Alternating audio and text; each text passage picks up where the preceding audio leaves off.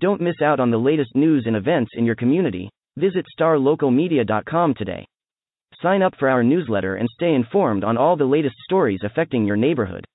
And if you're a local business owner, let us help you reach your target audience with our effective advertising solutions. Visit starlocalmedia.com and take the first step towards staying connected to your community.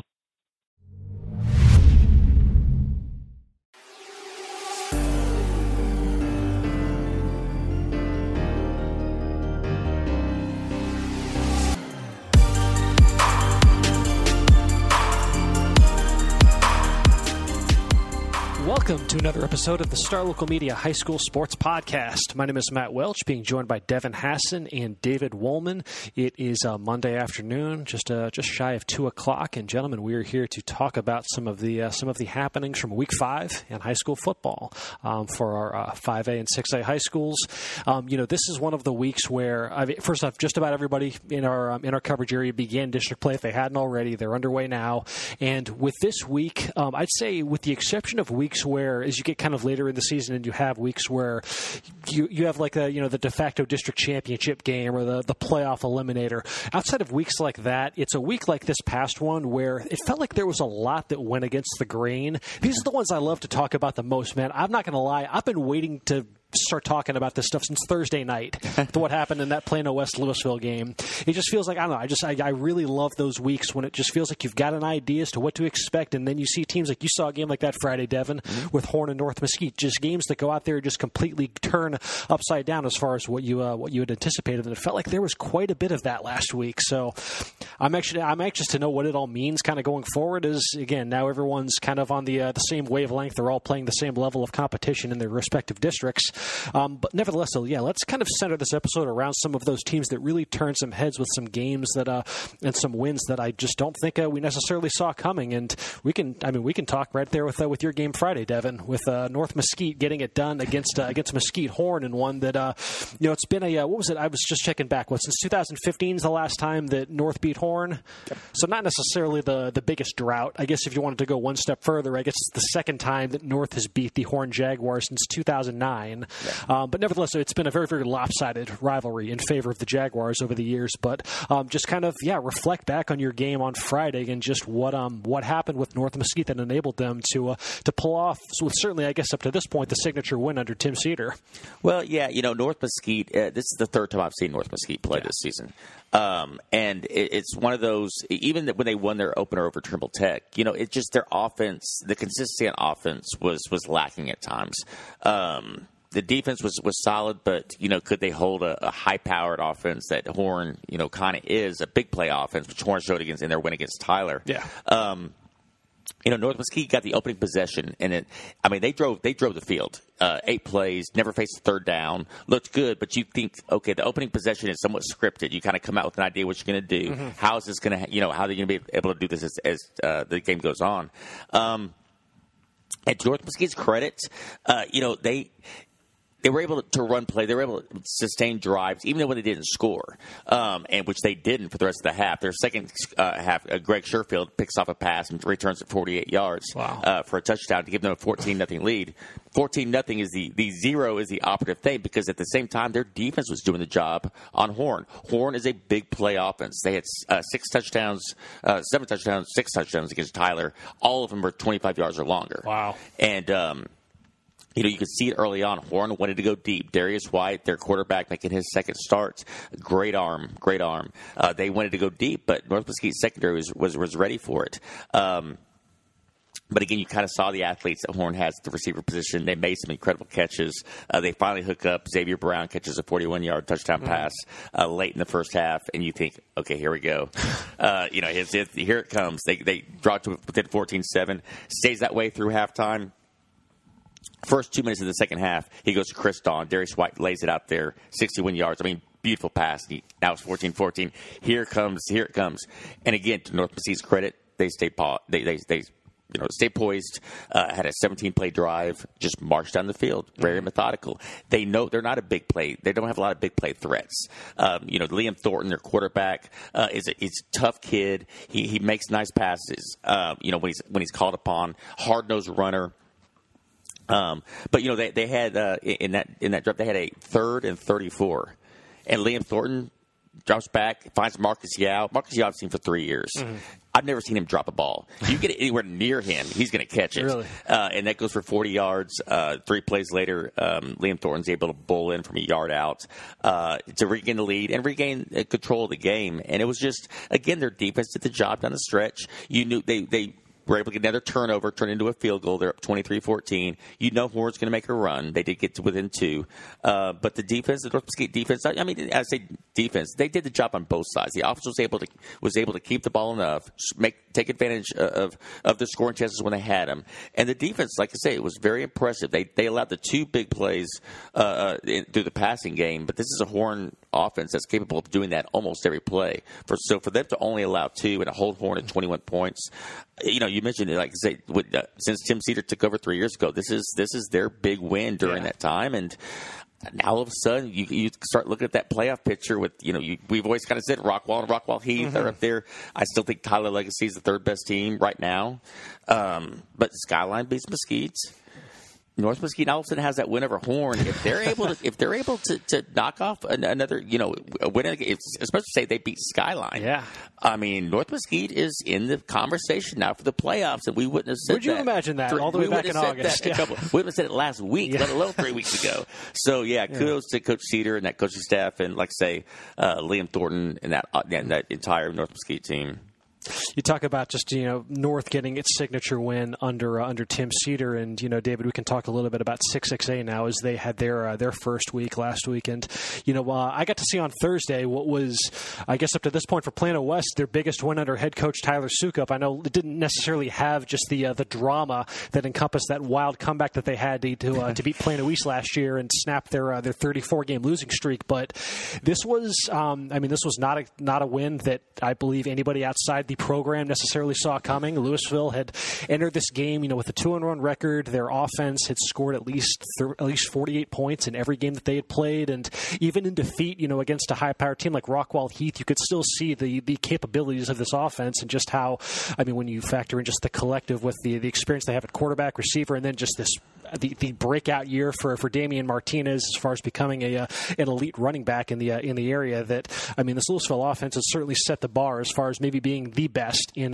District 6XA, and Plano West held them to 17 points, and it was very, very impressive how they got this done. So Plano West beats Louisville 27-17. Again, hands down the biggest one that they've had under Tyler Sukup. Hands down the biggest one that program has had maybe since Soso Jamaba was on campus. It's been a hot minute since West picked up a win of this caliber, but you look at just how it started for them, and it kind of had the feelings of like West. You could see right out of the gates that West was like, okay, we're just going to control the clock every chance we get. They started trying to work the clock pretty much from their opening drive, and that's you have to against a team like Louisville just to limit their possessions.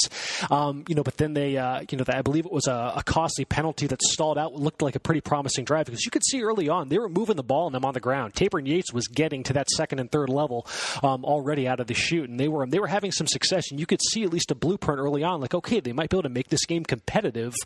Then Louisville gets the ball back, though, and then they just march right down on them. Martinez, 30 yards on his first carry. They're in Plano West territory in like 2 plays, and Talon Green then finds Isaiah Stevens on he gets behind the secondary, a beautiful catch that was a little high, but he had to make an adjustment in midair. Just a very acrobatic grab by Stevens that he's able to then take into the end zone for a touchdown. And you're just thinking, okay, it's going pretty much how most would have expected so far. And fair play to the Plano West defense, because they adjusted some stuff in the secondary, and they really kind of took away the long game for Louisville. And the Farmers didn't really come up with a counter. Martinez was great. He had 193 yards in this game, so they did not shut him down by any stretch.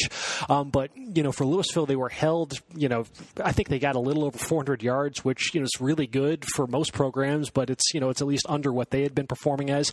and it just felt like that passing game just never really got on track after that opening drive. And a lot of it was, again, West taking away some stuff deep. They forced Green out of the pocket, and he was, kind of holding on to the ball, just couldn't necessarily. His first read was rarely there. His second read was rarely there.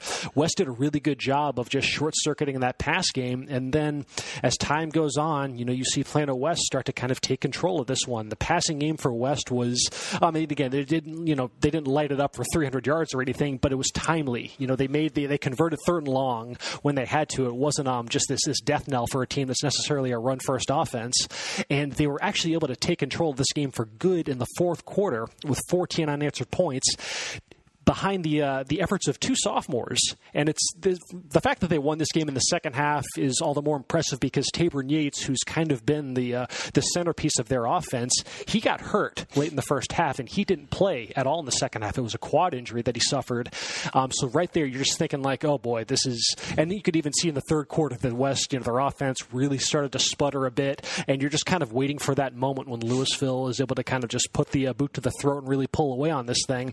But it never came. And then in the fourth quarter, it was some really strong running from their sophomore backup running back, Dermot White, who, the coaches have been trying to find ways to get him more involved. I don't believe he either didn't have a touch or didn't have a catch. He wasn't used much those first couple weeks. You saw him a little bit in their Little Elm game, the non-district finale, but he was front and center in the second half against Louisville. He had a 21-yard touchdown run late that put them ahead by I believe it was 20-17, something to that tune. And then there was a little bit of controversy on the ensuing drive for Louisville, so they're getting near midfield, and I believe they were in 4th and 3, and then Green tries a short pass to one of their backup running backs, and I've put the video on Twitter. I don't know if you guys had a chance to see it. It looked like about as clear cut a first down pickup as it gets. He was tackled right at the first down marker, but it was spotted a yard short. And, it was a first down. Huh? You saw it? Okay, yeah, see what I'm talking about? Okay, yeah, I want to make sure because it looked quite obvious. I already put down on my notes and just moved on to the next play. Okay, 1st and 10 from the 48 or wherever it was, and then I see I believe it was the Morning News Stringer, he mentions like, oh wait, no, they marked him short, and I look up and then you see where the ball's at, and like I went back on my phone and I checked the highlight again, and like there's no way that's he was marked at least a full yard short of the first down, and it was right next to the Louisville sideline. Naturally, they did not take too well to that, and they freaked out, and it was a turnover on downs. Then they got tagged for a personal foul for the sideline. Anger and outrage over the poor spot, and then Plano West was able to then take advantage of that. They got backed into a 4th and 13, so a little bit of a decision as far as, okay, do you punt the ball, do you try to go for it? Because I don't think they were close enough to attempt a field goal. They were they were 33 yards out, so it would have been a 50-yard try, which at the high school level, that's not a high probability outcome. So they Coach Sukup decided, essentially if we punt the ball, we're really only going to surrender maybe 15 to 20 yards. So they lined up to go for it, and they actually sent out their backup quarterback, another sophomore, Vance Fauerbacher. And Fauerbacher, he rolls right a little bit off the snap, and then somehow, some way, there's a lane that opens on the backside, and he just cuts back and then goes untouched into the end zone for a 33-yard touchdown. Just a wild heads-up play that was not the design that the Coach Sukup had in mind, but certainly one that worked out very well in West's favor. And yeah, somehow, some way, this Plano West team that you weren't really sure what to make of, when they beat Wiley and North Mesquite, two programs that are either a Wiley team that's kind of in transition, a North Mesquite team that was still kind of finding its way in those first couple weeks, and then they laid a bit of an egg against Little Elm, only scored 9 points there, so there wasn't really a ton within those first 3 weeks that said like, oh yeah, you're going to go out and shut down Louisville and all that D1 talent. And hey, credit to Plano West, man, because this sent a bit of a shockwave through District 6-6A, and just one heck of a way to start off the district schedule. I think David, you look elsewhere in the district, and like that Capel game against Plano, which I don't know what to make of that one, as far as it was a really, really competitive game for a half. Capel just goes nuts in the third quarter. Plano goes nuts in the fourth quarter, and you ultimately end in a 35-33 game in favor of the Cowboys. It sounds like, just based on your Star Local Media alumni, Tim Glaze was stringing that game, and it sounds like a fairly sloppy game, just on the whole. But nevertheless, though, David, what do you kind of make of this, if you're at least from Capel's standpoint? You need a little bit more consistency. Yeah. If you have a 20-point third quarter and you're up by that much, like I think it was 35-13, you should be able to kind of, put the nail in the coffin, just run out the clock. But it seems like they had like some problems, just protecting the ball. Protecting the ball. They had like a block punt, and they had some interceptions, and then some receivers dropped some passes, and Plano scoring 20 points in the fourth quarter. So, I mean, they've had a couple of games like this. The Highland Park game, like there was a very bad first half against Highland Park, and they were down big, and they almost came back to beat Highland Park in the second half. Like, that big comeback. All they had to do is stop a fourth down, and they maybe get a chance to win the game. But then Highland Park converts that fourth down. So this is a team that's it plays well at spurts, and then sometimes like it doesn't. So if they can just get some consistency, they can be a dangerous team. Yeah, Capella had 5 turnovers in this game, 4 being interceptions. And he didn't have any interceptions coming into this game. Wow, really? That's weird. That makes it all the more strange. Yeah, I mean, Plano was, looking dead to rights for a while, and then I believe it was Tylen Hines who scores 3 touchdowns in like a 4-minute span, just something wild like that. So, again, with this Plano team, man, it's just kind of been, you mentioned just consistency, and with Plano, it's, I'm sure if you take the entire picture and just look at it just like the raw numbers, it's like, it looks fine, but it's just the lack of just quarter-to-quarter consistency that you've seen with this team. Plano's a good fourth-quarter team. At least you take some pause in that if you're Coach Ford right now and like, okay, this team's not going to give up. They're going to fight until the finish. So that's at least some quality that's certainly, central to a team that, envisions itself being getting back to being a playoff contender and whatnot. But as of right now, though, through 3 games, they have losses to McKinney by 1 point and Capel by 2 points. Now they got drubbed by Lake Highlands. They weren't able to make any sort of comeback there, but they have 2 losses on their record that were 2 points or less, but they've trailed in all 3 games by at least 21 points at some point. So that's just not you can't walk that tightrope so many times. You can only walk that tightrope so many times in a district that's this talented. So, yeah, I guess kind of like you said, David, it's just you have to find a way to, again, it might all balance out in the end, but just quarter to quarter, you have to be able to find ways to be a little bit more consistent on both sides of the ball. Because, it looked like they had kind of figured out the first half thing. There was only a 14-13 game at the half, and then Capel just comes out guns blazing, and Plano just didn't really have much of a recourse until it was unfortunately just too little too late. So, yes, Plano is, they're 0-3 on the season, 0-1 in district, still searching for their first win under new head coach Todd Ford. Marcus is Marcus. That was pretty much the only thing that kind of held to form, I think, in this district, and that Marcus looks like the absolute juggernaut defending district champion that I think we kind of envision them as heading into this season. They had their most lopsided win in the history of the Mound Showdown, 55-14 over rival Flower Mound. This one got out of hand early. Garrett Nussmeyer was on fire. He had 4 touchdown passes. J. Michael Sturdivant, Tyler Schott were among his top targets there. They got a couple defensive touchdowns, one from Mark Vassar, another from Christian Espinoza. Just a hell of a statement by Marcus, a team that didn't look any worse for the wear as they prepare to defend their district championship. Last year, again, this is a Marcus team that was able to survive a number of close calls in district last season. I think every game that they played against one of the other Louisville ISD schools in Capel was decided by like maybe 10 points or less or something like that. It wasn't a very convincing run that they had, but this was thorough because Flower Mound's a team that their defense, even though the offense has been trying to find its way, the defense had at least been really, really steady those first few weeks, and they got just lit up by that Marcus air attack. Marcus looking the part early on. I was on Friday. I got to see Hebron and Plano East. This one was, again, Hebron still working with a bit of a shorthanded deck. It does feel like they're getting a little bit healthier. It sounds like quarterback Weston Conaway is going to be back in the fold pretty fairly soon, but they're 2-1, and Jacob Uniff has done a great job just spearheading this little short, quick-range passing attack. They did a really good job getting their wideouts in space against Plano East, and you saw, Dakota Bridges, Jedi Henry. I mean, they had their way with Plano East as far as yards after the catch goes. They got big nights from their running backs. Jalen Wilson had 3 touchdowns. Brandon Love averaged 6, 7, 8 yards a carry, and there just wasn't a whole lot of a recourse as far as Plano East defense goes. East was like... Plano East, getting to see them firsthand. I know I kind of proclaimed them as like the best team in Plano ISD last week, and there's certainly talent there. Not to be drawn off the off the tracks too far. I mean, that running back of theirs, Ismail Mahdi, is legit, and they have a bona fide Division I caliber talent there. I think every game this season he's led them in both rushing and receiving. I mean, he's basically a walking just 250 yards of total offense at least most nights. And he was spectacular. They just one too many self-inflicted mistakes with just an untimely penalty. They had 2 gaffes on special teams, including I believe a blocked punt, and then they failed to field a kickoff.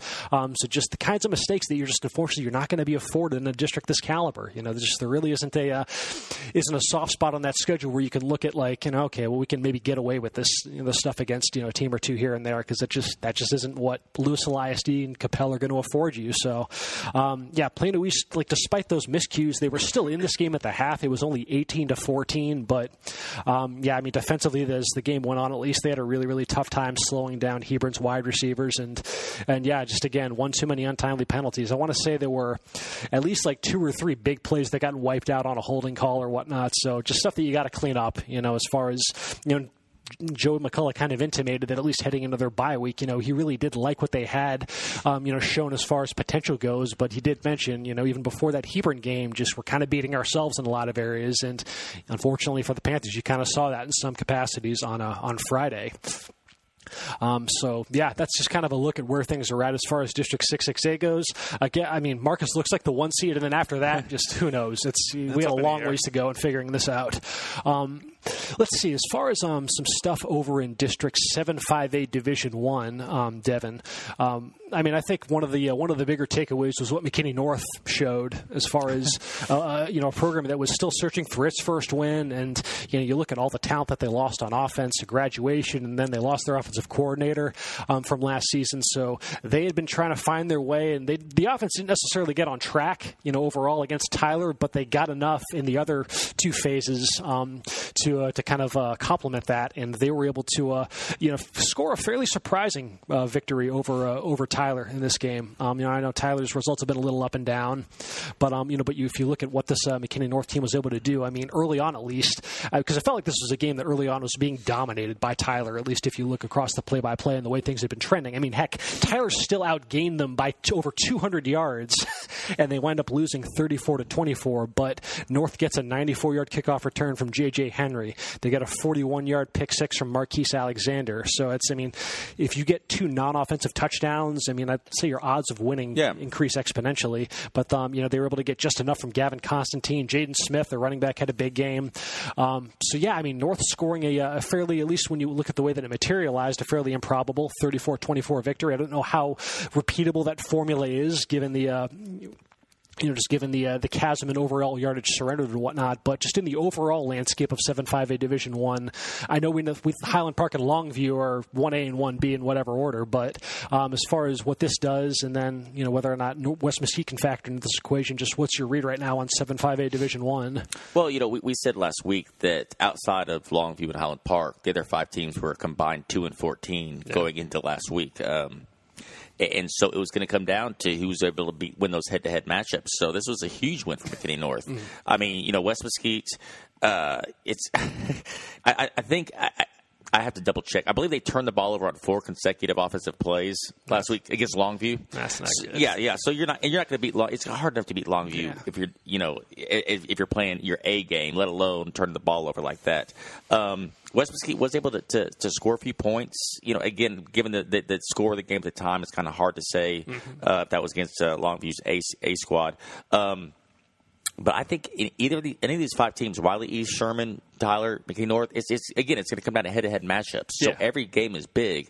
And so for McKinney North, especially coming out in their district opener with a lot of new players, trying to kind of forge a new identity after last season's incredible offense and numbers and whatnot. But try to build confidence. I think it's a huge game, and it's one of those we talked about it the last couple of weeks with other districts starting up. Even though it's the first week of district, some of these games we're going to look back on a month from now and say, remember back in week 1 when This team won by 10.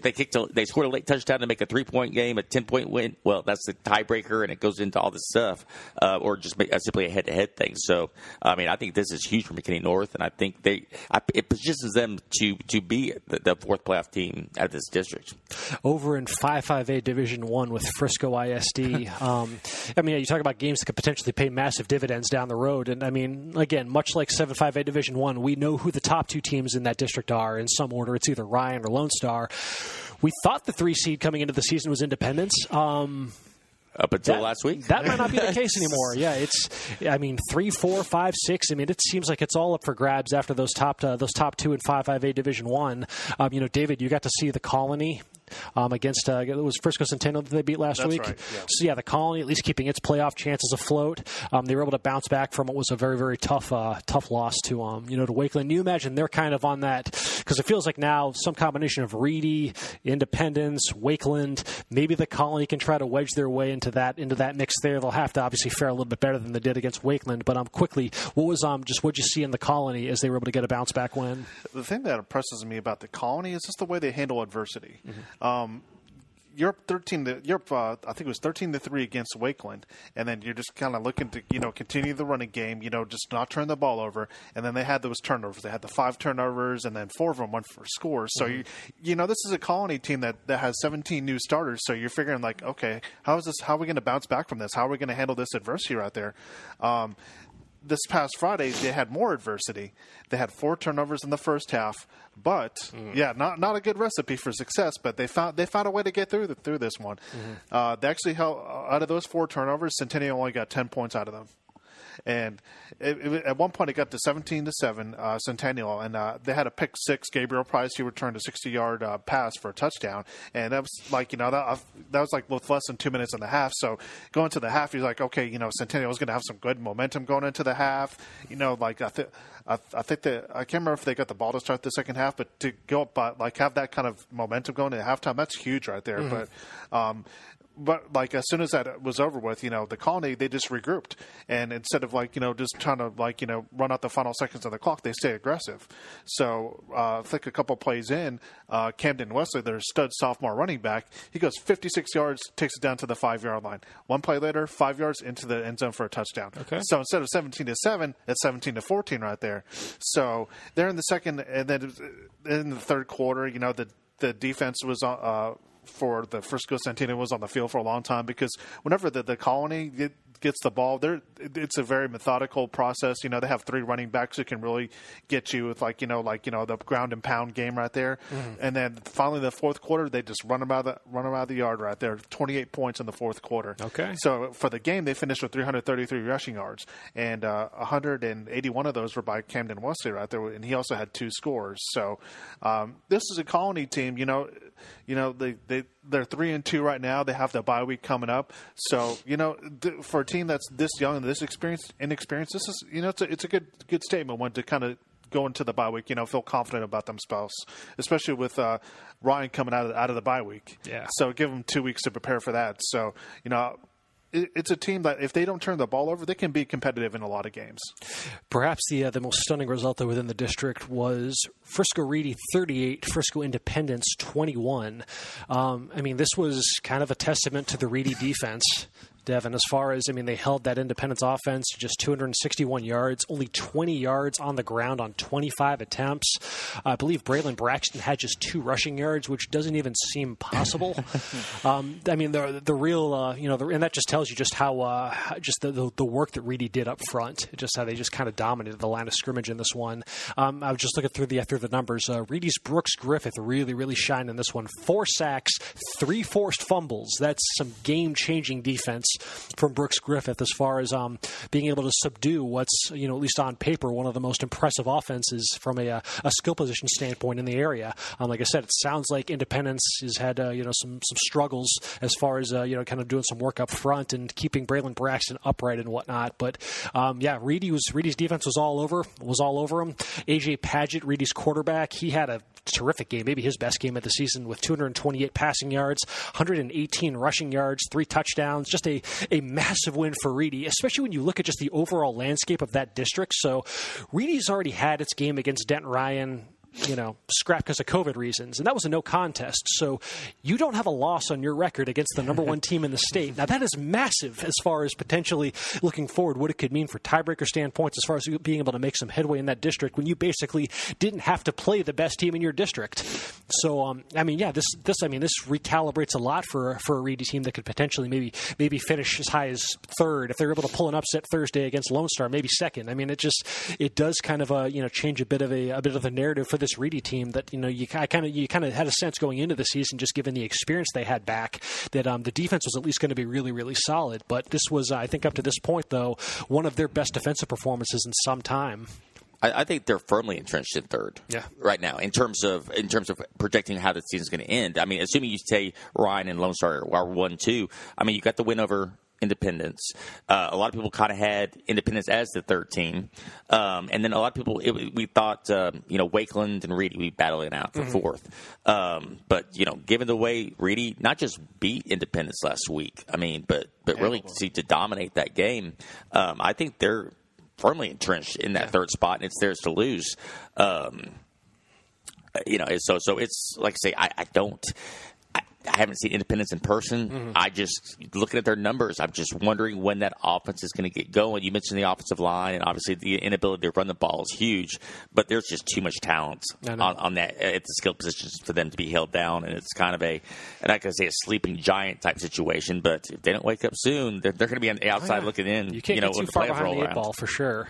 Because in their case, I think in that game they had 4 players that logged rushes, and I believe their leading rusher had 6 yards. Yeah, I mean you're just not going to win football games in a district that talented with that sort of output.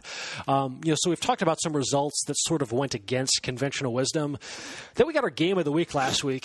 It's Saxe and Garland, and this one pretty much went as was forecasted. Quite the statement by the Saxe Mustangs to potentially reassert their dominance in District 9-6A. Devin, you were on site for this one, so just talk a bit about the Mustangs after a fairly emphatic victory over the Garland Owls. Yeah, I don't know if it was necessarily expected.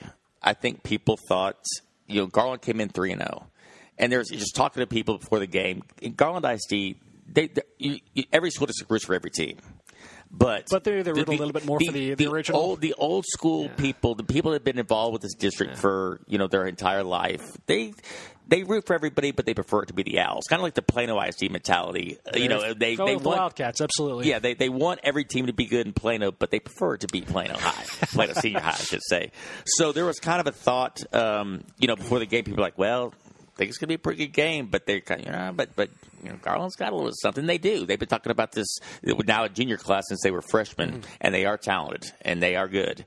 But Saxe is still. Garland might still fare fine just going forward. It's still Saxe. Yeah, this is still Saxe's district, at least for the time being. Saxe had a lot of newcomers this year, but they basically gave a veteran answer to an up and coming team like Garland is, trying to establish themselves as the team to beat in this district. And they just punched them in the mouth. I mean, they came out on the first play from scrimmage. Alex Orjai rolls left, and Tyler Williams, there was no one within 20 yards of him. He's all alone down the field. Wow. So they go for 76 yards on the first play. I mean, within no time, they scored 21 points in the first quarter. Garland, to their credit, tried to hang around. Sergio Perez, their quarterback, played a really tough game, got hurt on a couple of occasions, came back into the game. He scores early in the second quarter. They're within 21-13.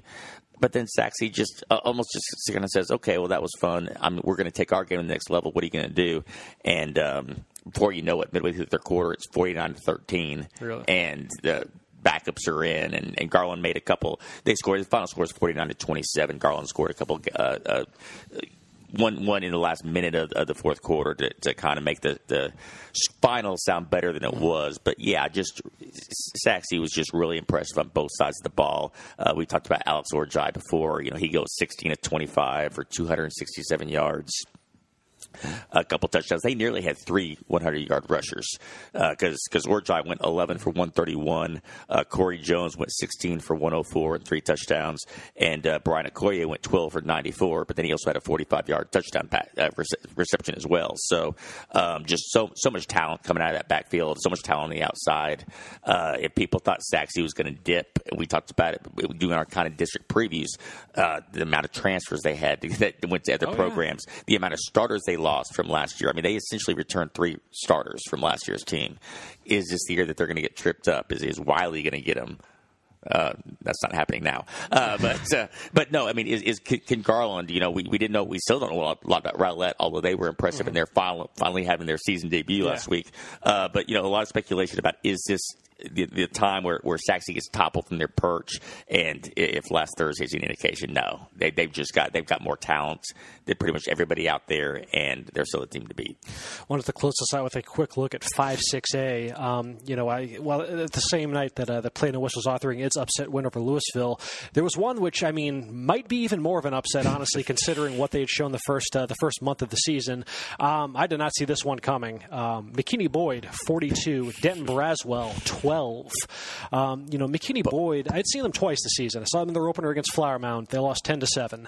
I saw them in their non-district finale against Byron Nelson. Went to overtime. They won 14-7. Yeah, 14-7. They had totaled 33 points in non-district play. So naturally, 42 points is right in the cards for their district opener. Is that the most surprising number, though? Or is the 12 the more surprising number? Yes. At least you could at least frame that in the sense that, okay, even though, Boyd's offense had struggled to really find its footing the first month of the season, that defense was still legit. And Matteo Bianchi, their star linebacker, has been one of the breakout defenders in the Metroplex. And you could at least see a pathway to where if they were able to at least, control the ball a bit. And it does sound like the time of possession was something that really did work in their favor as far as limiting the chances that Braswell had. But, their defense at least shown enough to where I thought, okay, maybe Braswell still scores a lot, but nowhere close to their normal output. I did not see 42 points coming from that offense. But in hindsight, though, I think it's fair now kind of going forward to maybe kind of recalibrate expectations on what to make of this Boyd offense, because I think you essentially have to write off those first 3 weeks because the personnel's changed a lot since that 38-0 shutout loss to Rockwell Heath. So they've had an injury at quarterback that's kind of sent a chain reaction of sorts in motion as far as, kind of in some ways, kind of contributing to what this offense has become. So Carter Whitefield is, he's got a hand injury right now. He's got a big old cast on his right hand, and he's not able to throw a football. But he can still catch and carry a football just fine, so he's healthy enough to still keep playing. So they've been using him as a running back, and he was especially featured as a wide receiver. He had 6 catches for 162 yards and 3 touchdowns against Braswell, and he had a rushing touchdown as well. So he's all of us, because he's still, again, even despite being, hindered as far as his abilities to throw right now, he's still a spectacular athlete. And that's one thing that, against Byron Nelson, you didn't get to really see as much of it because I just don't think at the time they had really been able to kind of go back to the drawing board as much and figure out the different ways where they can still make use of. You got to see him a little bit as a running back, but, the whole receiving aspect was fairly brand new. But, Coach McBride said afterwards, he's still a great athlete. We need to find ways to get him more involved. So you saw this against Braswell, and then with the work that they've now got at a quarterback from sophomore Ryan Shackleton, who even though they only scored 14 points against Nelson, you could at least see some signs of, okay, this looks like they might have a little something here as far as developing a bit of a steadier passing game than what they had shown earlier in the year. And he goes 15 of 19 for 248 yards and 3 touchdowns. Take that. Absolutely. And now with Whitefield basically being reborn as just this dynamic skill position threat, it really does change a lot for this Boyd offense compared to what you had seen earlier in the season. They were, they made some changes to the backfield with, a greater use of Peyton Shaw, who's one of their standout defensive backs. He was being, featured a bit more alongside Jay Thompson, and those two combined for more than 200 yards on the ground. I know Braswell had given up its share of points as well, in addition to scoring a ton. They had actually been, heading into that game, they had actually been outscored on the season by 5 points. And now, granted, a lot of that was because they got, handled a bit by Rockwall in their first game of the season. But they had, no one had really mustered any sort of response for that offense so far. And there's a lot of D1 talent in that offense too. And credit to McKinney Boyd, because the defense had played well enough for them to have won a lot of these games early in the season. And now that the offense has shown more of a pulse, yeah, you kind of have to recalibrate a lot as far as what to make of what this Boyd team could do, because kind of like, we've been talking about these district games that while they're taking place really early, that's a game that down the road is going to mean a lot for the playoff picture. Well, that Allen, Guyer, Prosper are kind of the, 1, 2, and 3 in some order in that district. So it's those games against Braswell and McKinney and Little Elm that are going to loom large for Boyd. So, you've put yourself in a great spot now, potentially it could all come down to that crosstown showdown game near the end of the season to determine who gets that last playoff spot. And again, it's still really early, so a lot can change. But what a response by Boyd after looking a little punchless on offense for the first month of the season. David, we can round this out with a quick look at what happened on Saturday, a rare Saturday game. This one had to get rescheduled, but Prosper was able to get a win over Little Elm in his district opener. I believe 30-20 was the final. That's correct. So a game where Prosper still wins by double digits, but it sounds like Little Elm acquitted itself fairly well in their first, was hands down their biggest test of the season. You were out there on site in Little Elm. What did you kind of take away from this one?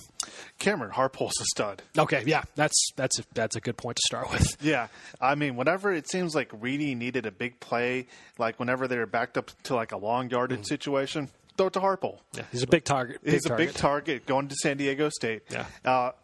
It was like a pretty close, maybe like a 2-possession game there, like 1 10-point game, and then all of a sudden he catches the ball, like they're at the 19-yard line of Little Elm. He catches the ball and he stiff arms a guy. Yeah. Like that's how strong he is. Oh yeah. And absolutely. then he runs into the end zone. He's like this NFL Gronk or kind of tight end right there who's so physical. Yeah. So he gets over 160 yards receiving in that game. Got a touchdown too. It was a game that you could tell that Prosper. This is their first game in 23 days. Yes, that is a long time. That probably had an impact too. Yeah, Salina kind of went through the same thing where they didn't play for 3 weeks and then they lost to Aubrey, and then Coach Elliott afterwards said, in hindsight, having 3 weeks off was not a good thing for us. Smith said it was brutal. Yeah, he said it was brutal on the coaches, the players, and it showed they had a lot of penalties in that game, holdings. They had some personal fouls. Kind of got a little bit chippy at times, with the emotions of them playing for the first time in 30 weeks. Yeah. And so, the thing is, they had they overcame that stuff. They got up 17-0 in the game. One of the drives, they marched 99 yards after Little Elm had a great punt, and then one of their guys just fielded at the 1-yard line. Mm-hmm. So that was a huge point in the game right there. Jackson Berry, he just engineers a 99-yard drive that just looks effortless right there. So they go up in that game, and Little Elm had its chances, but they weren't able to finish some drives, unfortunately. It may be like a penalty or like a lost yardage, situation, because Prosper's, front seven is pretty good. Mm-hmm. They're going to get you for a lot of tackles for loss. So I remember when we projected the top defenses in there, I kind of said that Prosper's going to have one of those sneaky little defenses that could be one of the tops in the area. Mm-hmm. So, with their pressure and, them being able to hold to Little Elm to only 1 touchdown in the first half when Little Elm went to their territory a few times. That was a big statement right there. So, it seems like, the Prosper, they're going to shake the rust off. They only had 3 days to prepare for this game just on the COVID situation.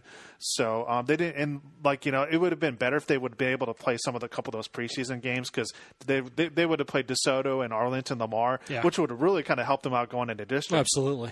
But unfortunately they weren't able to play those games. So, this is a Prosper team that's going to be really, really good. Mm-hmm. Obviously they're going to be in the top 3. It's going to see how they do. Starting this week, they got a big test against Denton Guy right there, who they actually played Rodney Webb in the playoffs last year when he was at Rockwall. Mm-hmm. So it's going to be kind of a little bit of a rematch in some sorts right there. Mm-hmm. So I think this is a team that's definitely going to get to the playoffs, avoiding some serious injuries. So watch out for Prosper. That's watch out for Prosper indeed. That's week 6 is a very tough act to follow right now, and I guess as we look ahead to the game of the week slate later this week, you can go vote on our website starlocalmedia.com. 5 very, very. This is probably the best slate that we've had game of the week up to this point of the season. So that's we'll be back on Thursday to break down whatever is voted as game of the week and then some. So until that, folks, this will wrap up this episode of the Star Local Media High School Sports Podcast. We'll be back on Thursday. So until then, folks, you take care. We will talk to y'all later. Looking to hire top talent in your community? Look no further than starlocaljobs.com. Our platform is specifically designed to connect local employers with qualified candidates in their area. With starlocaljobs.com, you can easily post job listings tailored to your specific needs and requirements. Our platform is user-friendly and offers a wide range of options to help you find the perfect candidate for your open position. Plus, our job matching algorithm ensures that your listing is shown to the most relevant job seekers in your area. But that's not all. StarLocalJobs.com also offers a variety of resources to help you throughout the hiring process. From candidate screening to interview tips, our team of experts is dedicated to helping you find the right fit for your company. So why wait? Join the thousands of satisfied employers who have found their ideal candidate through StarLocalJobs.com. Post your job listing today and start building your dream team.